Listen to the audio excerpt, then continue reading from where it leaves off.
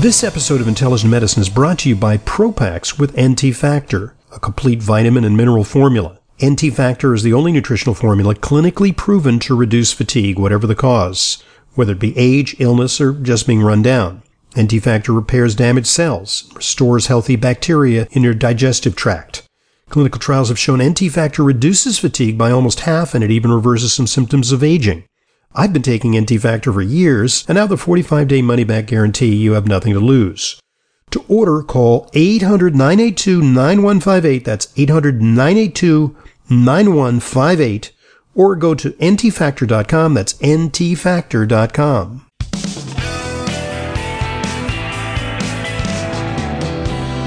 Welcome back to today's Intelligent Medicine Podcast. I'm your host, Dr. Ronald Hoffman, today with Leyla Mutin, because it's our weekly Q&A with Leyla, wherein we answer your questions. Questions come to radioprogram@aol.com. Could we make it any simpler? Yeah. Although this is a person who used pen on paper. Yes. And licked a postage stamp and sent it to us via snail mail with an article. And so let's take a look at this article. The question is, can we comment on this? An Associated Press report, FDA to scrutinize unproven cancer drugs. So what they say in this article, it's kind of interesting, and this is something that I've been talking about, which is that we're getting approvals of cancer drugs. And, you know, there's a lot of pressure to fast-track drugs because cancer is horrible. Yeah. And people want options. Yep. And so there's a tendency they want the rights to those options and everything. Drugs. Sure. So many of these drugs are approved not on the basis of they cure cancer. They're approved on the basis of what's called response. And so if you get a 40% response rate, the cancer shrinks when people take it. Or if you get a improved survival, you get it. And some of these drugs, the survival is like just a few months. You know, like improves. Like most people will be dead in a year, and on this drug they'll still be dead, but in 18 months. Yeah. Right. And these drugs are not curative. No. So you'd think what you'd look to for a cancer drug is cure my cancer. It's like, no, we're going to buy you time. And in fact, you know, if you watch TV, you watch a little cable TV? No, I don't have cable. I'm amazed at, you know, this. The amount of drug commercials? Not just the amount of drug commercials, but the amount of commercials for these very expensive cancer drugs. Like, what are you going to do? You're going to say, well, I saw a commercial for this cancer drug and I have this unusual type of cancer and it has this, you know, genetic subtype. And so I'm going to go ask your doctor. It's like, really? Yeah. But, you know, what they figure is like if 3 people, you know, end up on the drug, that totally pays for the commercial. Oh, yeah. At $300,000 a year, I'm talking the high end according to that article. Wow, that's almost $1 million. Yes, these very expensive. And so this is a new category of drug. They're immunotherapies. Yes. And I think that their immunotherapies are very promising for cancer. The MIBs and the MABs? The MIBs and the MABs. And they are offering people the chance for longer survival. Yeah. But they haven't really quite cracked the code yet. And so what they're saying here is that many of these drugs, you do a cost-benefit analysis, and the benefit is negligible and the cost is extraordinary. They say spending on cancer drugs has more than doubled since just 2013. Yeah. Well, let's see. 2013 was 8 years ago. Just a few years ago. Yeah. Yeah. I mean, we were in another location then, but you know. I know. But that'd be to over $60 billion annually. And so what they're saying is that, okay, they approve these drugs.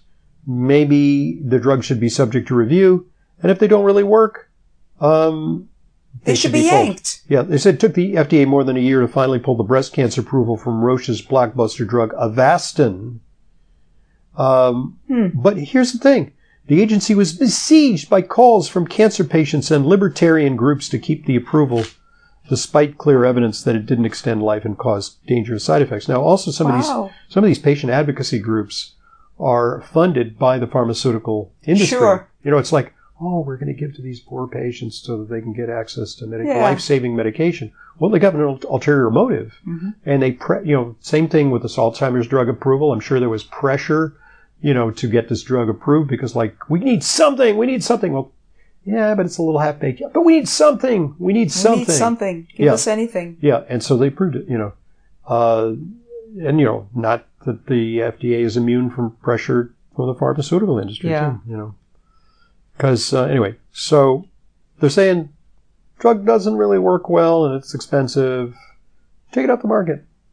That's what this says. That's what this says. Right. Gosh. All right. I can't help. I saw a woman walking down the street, and she had on a T-shirt for Memorial Sloan Kettering. Yes. And their slogan: "Imagine a world without cancer." Uh-huh. And the first thought that came to me, Dr. Hoffman, skeptic that I am, is, well, what does that do to your business model? Okay. It's like that's what I thought of. It's like, what is that? What do you mean a world without cancer? What's going to happen to you? Subtitle is, I want to collect unemployment. Oh my goodness. Oh, here's a nice break from all that from Paul. Hi, Dr. Hoffman. Who are some nutritionists that influenced you early in your medical career? Perhaps Carlton Fredericks, Adele Davis, Weston Price? Mm-hmm. Yeah. Well, I have to say that I am a big fan of radio. Yeah. And a lot of the natural medicine came across the radio waves. So I would listen to Gary Null, mm-hmm. Who was much my predecessor. I would listen to Carlton Fredericks. Yeah. I would listen to Dr. Atkins. Dr. Atkins and I were contemporaries, though I already had my radio program at the time. Yes. My radio program came after Carlton Fredericks passed away. Yeah. In fact, his widow became my radio agent for a while. Wow. Mrs. Fredericks. Yeah. And so, I also listened a lot to Jeff Bland, who mm-hmm. is known more to health professionals, but remember cassettes? The grandfather of integrative and functional medicine. The godfather, right. He is very influential in my thinking. Yeah. And I recently had him on my program, and it was really nice kind of reuniting with him. Mm-hmm. We did a podcast about his new, the buckwheat. Yeah.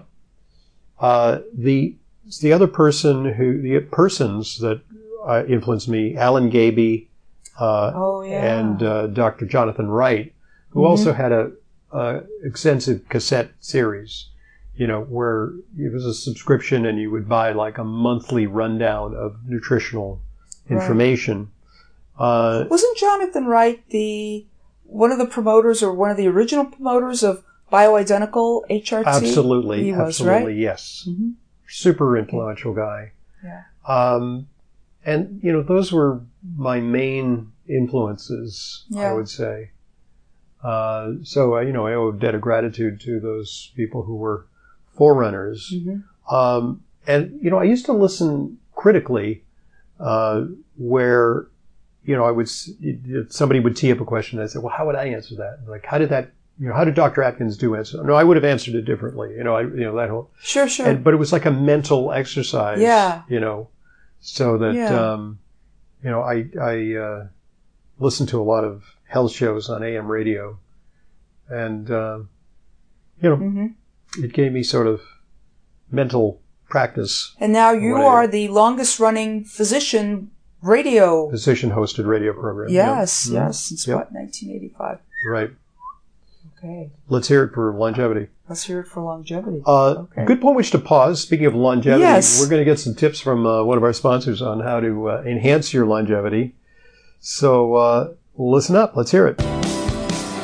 You know how important it is to ensure that your supplements are genuine, safe, and effective. That's why I partnered with FullScript, an online dispensing platform that only offers curated professional-grade brands that I know and trust. The very same supplements that I prescribe to my patients and take myself. Never counterfeit or expired, always stored and shipped correctly. Just go to drhoffmanstore.com to start your free FullScript account. Buying through FullScript offers fast shipping, optional refill reminders, a mobile-friendly site, It's safe, secure, and HIPAA compliant and offers world-class support. FullScript also gives you access to my custom targeted supplement protocols that combine the products that I recommend to address specific needs: heart health, immune support, and much more. Just go to drhoffmanstore.com to sign up for your free FullScript account. You'll get access to the supplements and features you need to help you achieve your wellness goals. That's drhoffmanstore.com. drhoffmanstore.com.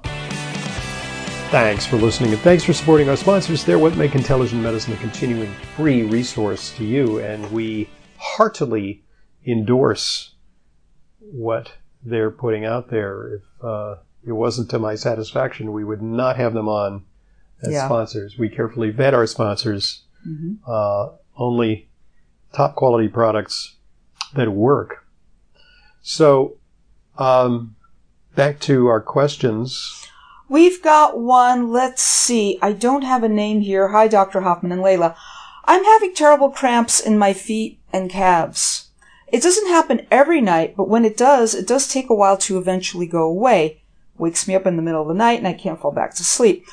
I remember you and Leyla recommended magnesium, so I tried that. I used Jigsaw Time Release 500 per day because I get GI upset if I take different forms of magnesium, the other types. So the Jigsaw, as you know, is magnesium malate. It's the most bioavailable, less likely to cause GI symptoms. I remember their ad campaign where they'd hand out a roll of toilet paper. Right. It doesn't give you the SH blank, blank, blank. So I do the 500 milligram a day of the Jigsaw, but it didn't help. I added 250 more, and that didn't help. Should I just keep adding more, or do you have other suggestions? I'm not dehydrated. Right. I get healthy salt in my diet. Right. I'm otherwise healthy. It's not always just about magnesium. Sometimes it's potassium. Yeah, it could be potassium. It could also be, look, let's explore when it happens. It happens at night. Why does it happen at night? What happens at night? Well, if you get cramps and pain in your feet when you're walking, you may have circulatory problems. You may have claudication. Yes. Or as is sometimes referred to, PAD, peripheral arterial disease. Yeah. That's exertional, but this is, in bed, you're not having a lot of exertion. Anything, right. So, what that sometimes suggests is that there's some spinal involvement, that there's the position puts a little bit of pinching on the nerves. And, I would look towards an orthopedic or a chiropractic solution. You may have what's called radiculopathy, which is impingement of the nerves from the lumbar spine. Oh, wow. So, that is maybe a contributing factor to that. There used to be the belief that quinine could be helpful for that, but since quinine is toxic, they took most quinine products off the market. They tell people to drink tonic water. It's not much quinine in tonic water. There's a lot of sugar. That is a lot of sugar. Unless, you can get diet quinine water. Right. Which tastes awful. You might need a combo of magnesium, potassium. You might benefit from like an electrolyte kind of fizzy drink that you could take once, maybe twice a day. The other thing I can think of, if this person is a woman, because she's having cramps in her feet and calves, if you suddenly started wearing high heels, like after all this lockdown, and you're going to that goes to the orthopedic kind of thing, Exactly. So if you're wearing shoes that you're not used to, particularly high heels, you may find that evening you're going to have cramps in your feet. And a regimen of stretching may help that, stretching out. Sure. Stretching out before you go to bed is actually a good idea. Yeah. Is actually a very, very good idea. So there is that. So it may be more than all about magnesium. So, all right. Okay. Another thing, consider CBD, which is a little bit of a muscle relaxant. You can take that. You could, take it at bedtime because that may dampen the signals you're getting. Yes. All right. We've got one from Roberta. Dr. Hoffman, it seems as though the FDA doesn't like natural thyroid medicines. No. I was taking Nature-Throid as prescribed by my homeopathic doctor for years. Then the FDA claimed that through their testing, they found the product contains to contain less than what the company test results were. It wasn't properly standardized. This is the problem with the natural thyroids, is they're a little bit harder to standardize. It happened for a while with Armour Thyroid, which is the most popular brand. Yeah. And then it came back on the market. So this is also the knock that endocrinologists have against natural thyroid, because they say, well, the doses may vary, that it's not as standardized as levothyroxine, which are Synthroid. Yes. Yeah, I mean, is this an example of the FDA's overreach, or is it an example of the FDA's abundance of caution, because too much thyroid medication can be dangerous and too little can be a disservice to a patient? Totally. So, they've got to get their act together in terms of their batch testing and their formulation. Mm-hmm. And then, hopefully it'll come back on the market. But I consider compounding pharmacies make natural desiccated thyroid, or NDT. Yeah. And you can get... she says she's now on NP thyroid. Okay. Because my doctors are having a tough time getting the other. Yeah. The same thing seems to be happening now with this one. I got a call from my pharmacy stating that the manufacturer has a recall because the pills contain less than 90%. Yeah. But I can still use them or call some number and return them. Go figure. I refuse to take Synthroid. I guess I'll be calling or emailing my senators and maybe the FDA too. You go, Roberta. Yeah, well, the problem is I'm not sure that this is an example of effort by FDA to quash that medication. However, I think sometimes the standards that they apply to the natural products industry are unduly stringent. Mm-hmm. When they may be lax for the regular pharmaceutical industry. Yeah. I mean, I'm just trying to, look, I consider the FDA both a guardian and a foe, at the same time. They definitely have an attitude towards something. One of the things that they're doing is they're saying you can't use NAC anymore. Yeah. And I'm very disturbed. Everybody's scrambling to buy their NAC. Right, because NAC has patents that cover it as a medication. Yeah. But I think, so why didn't they do anything about it for the last 25 years? They knew the same thing, 25, 30 years. It's so important for lung health. Why now? I'll tell you why for now. Lung health. I'll tell you why now. They're doing some pretty convincing research showing that NAC is protective against COVID. Yeah. So once they demonstrate that, they're going to make it a prescription drug. Yep. Sounds like it may be a victim of its own success. Something which is so efficacious that they can market it as a prescription, they're going to want that patent protection and enforce it. Yeah. Yeah. That's what we see there. It's not a coincidence, in my opinion. The strong arm of pharma. Yep.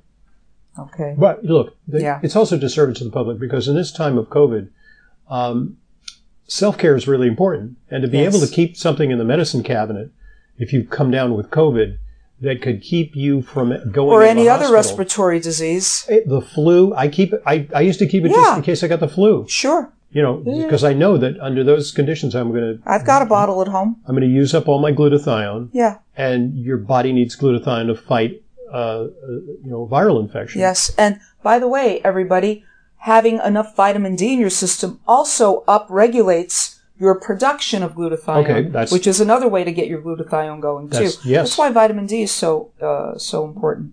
Yeah. As well. So yet another reason. Yeah. So we've got one from Judy. Hi, my pregnant daughter took her glucose tolerance test to test for gestational diabetes. Her results came back low at 64. While the reference range is 74 to 129. Is this anything to be concerned about?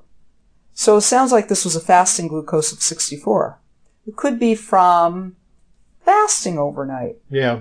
Not the whole glucose tolerance test. She's giving us this one number. It could be that she could have hypoglycemia. 64 at the end of the test, which is reactive hypoglycemia. Oh, right. Yeah. If it's at the end of it, right.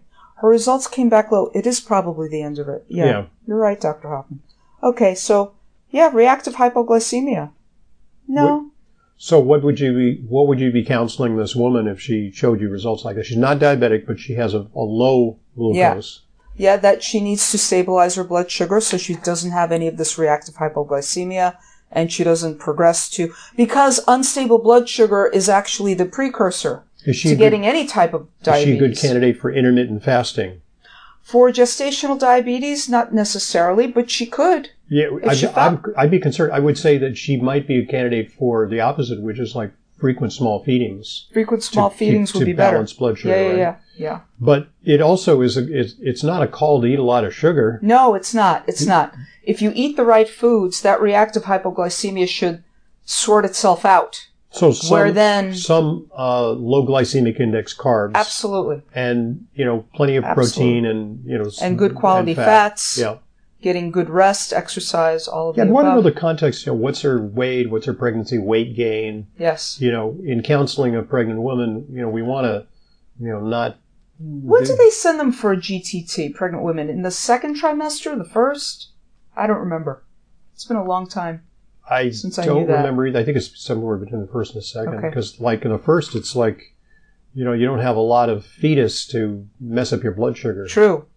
So, and at that point, you may not know yet that you're pregnant. Later in pregnancy, the blood sugar problems. Like gestational diabetes usually takes place second to third. Yeah. Yeah.